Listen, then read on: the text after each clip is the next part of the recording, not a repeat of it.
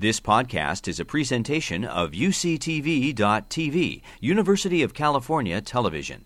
Like what you learn? Help others discover UCTV podcasts by leaving a comment or rating in iTunes. Greetings, Bill Mobley here for the Institute for Empathy and Compassion, and happy to be providing some new information available to you and to the UCSD community, but more to the community at large.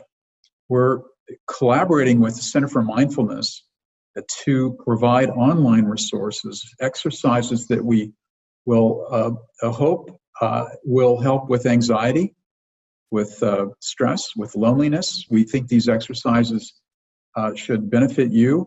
We're delighted to have you share them with other people. This online resource is free and available 24 hours a day, really, through recordings, as well as through live exercises. And I'm here together with Dr.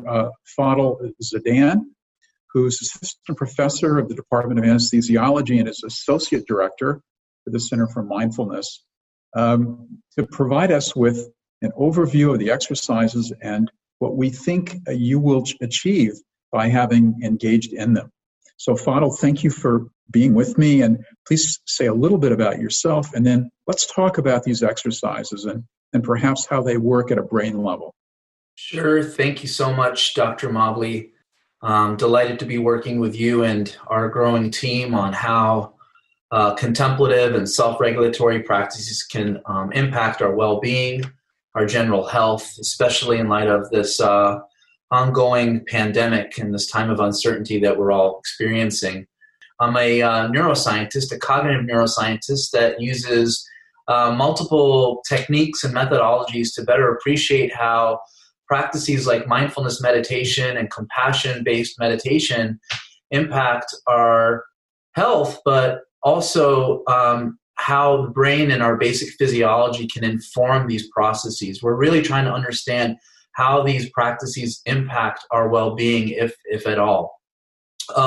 And we've done some work where we were able to identify what brain regions are associated with practicing meditation, how they reduce stress, and how they impact anxiety and depression. And I'm going to be delighted to be presenting some preliminary data on how these practices inform the brain and behavior. Mindfulness meditation, as many of you may know, is a practice where an individual focuses their attention on a body part. Generally speaking, it's the breath, and the individual is trained to focus on the changing sensations of their breathing.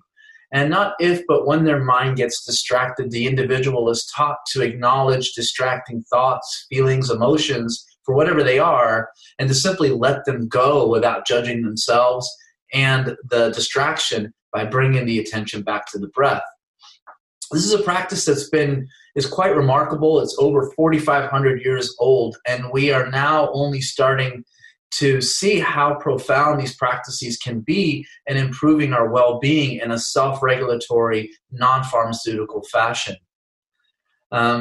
So we are listening to our community, to our campus, and there is an overwhelming amount of anxiety and stress and even loneliness that we are experiencing in light of this COVID-19 pandemic and our current lockdown to deal with social isolation to stop this contagion.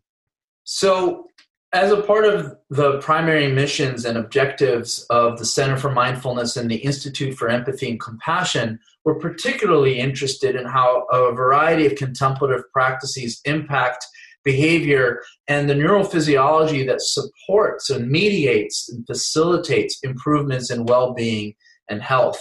And we have some overwhelming evidence demonstrating that mindfulness and compassion-based meditation can directly improve stress, anxiety, and loneliness even after just 20 minutes of practice. So I'm going to share with you some slides that kind of provide some of this preliminary work, preliminary evidence of how these techniques improve well-being. This is work that we've published a while ago, almost 10 years ago, that shows that just 20 minutes of meditation practice can significantly reduce perceived stress, tension, depression, confusion, make you less tired, as well as improve your total mood. One 20-minute meditation practice can, on average, reduce anxiety, state anxiety, by 22%. This is a study we published in 2014 where we recruited 14 subjects, and after just one 20-minute practice, you could see the change. This is the percent change in state anxiety. You could see the change in state anxiety. So you don't need to be a monk to reap the benefits of these practices. And we also scanned these people's brains with a technique called functional magnetic resonance imaging. This is where we could take a snapshot of individuals' brain activation and deactivation. And these are the first images of a meditating brain, and we were the first to show how meditation reduces anxiety. So when someone is stressed out and or anxious, there's an inability of a part of the brain that controls thoughts and emotions to work. So brain regions in the front, the prefrontal cortex over here, and the anterior cingulate cortex, they're deactivated. And generally speaking, they're deactivated because they reflect an inability to govern or control thoughts, worries, anxieties. Another brain region that's highly activated during anxiety and stress is this brain region called the posterior cingulate cortex. And this is a brain region associated with mind wandering, self-referential thought processes, the thoughts in our heads. What we found was just after very brief meditation training, meditation significantly reduced anxiety. And that anxiety relief was associated with greater activation in these exact brain regions, higher activation in the anterior cingulate cortex and the prefrontal cortex predicted reductions in anxiety, and greater deactivation of this region, the posterior cingulate cortex, also predicted reductions in anxiety. So we have, and there's lots more evidence out there showing that meditation works in this way, even if you're not an expert in the techniques. So moving along, I'm going to show you a slide demonstrating work from other groups that have explicitly looked at stress in folks who are unemployed, looking for a job, which may be similar to the situation we're experiencing today here during this COVID-19 pandemic. What we see is that the same brain region that I showed you, the anterior cingulate cortex, right here, greater connectivity here with a brain region called the amygdala, which lives right here, is associated with greater stress. The anterior cingulate cortex processes conflict and ongoing states, and the amygdala is a super old brain region that's associated with processing fear, negative emotions, and emotions in general. And the greater the connectivity between the anterior cingulate cortex and the amygdala, the greater the stress. And this group led by David Creswell at Carnegie Mellon found some findings that are synonymous with what we found as well, and that mindfulness meditation reduces stress by decoupling this connectivity, that the emotional centers of the brain start to reduce their activation. They become less hyperactive, and that's generally controlled by these more prefrontal brain regions. Kind of, we call them the CEO of the brain. And this was directly facilitated by mindfulness meditation practice when compared even to relaxation techniques. Further, the same group just published some work last year that found that mindfulness meditation as well as compassion-based practices can significantly reduce the feelings of loneliness, even though they're not around people, even though they're not participating in group settings. The practice itself helps lower feelings of loneliness and increases feelings in social connectedness. So what we're finding out now more than ever is that simply self-regulating your feelings by just sitting for a few minutes a day can dramatically improve the way that you feel. And I'm proud to be a part of our respective centers where we're now offering free guided practices to help us cope and deal with the ongoing pandemic.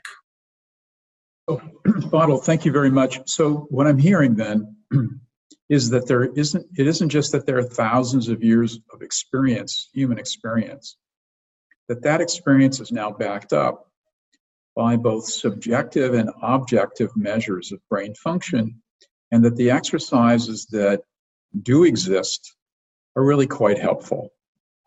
That's exactly right, Dr. Mobley. Very encouraging. And just to summarize a little bit more, this is the kind of thinking that really led us to create the Institute for Empathy and Compassion. And it's the kind of thinking that really forged this collaboration with the Center for Mindfulness, with the idea that, in general, we want to help people deal with anxiety, stress, loneliness, especially now, and that we can do this in two ways. In one way, we can simply provide these exercises that we know help people, but also we can study them. And as we study them and their neurobiological basis, the goal is to really refine and tune these exercises so they can become even more helpful.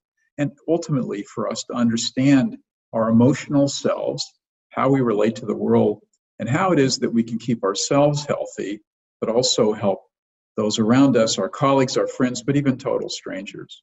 So I'm really pleased that we're working together on this, and I really thank you for your insights. I'm delighted to be a part of this project and our ongoing projects as we try to best find self-regulatory ways to feel better. And we're working together also for the people listening to the video. We're working now toward providing additional exercises and also for creating a study to really measure objectively as possible the impact of these exercises on your well-being. And so we'd love to have your feedback, and we'd love to have you participate in what we hope to bring soon to the website is a chance to volunteer in a study of efficacy. On that same website, we will list a couple of the videos that helped us introduce the Institute, the new Institute, to the UCSD campus, and would be delighted for you to share any of these with your colleagues, your friends, your family members. We want to serve you. We want to serve those that you love and you care for and who care for you. And we think this is one way to do that. So thank you for listening. Thanks, Fadil, for being here and for being my colleague. And please do take advantage of our online resources. Thank you very much. You've been listening to a podcast by University of California Television. For more information about this program or UCTV, visit us online at uctv.tv.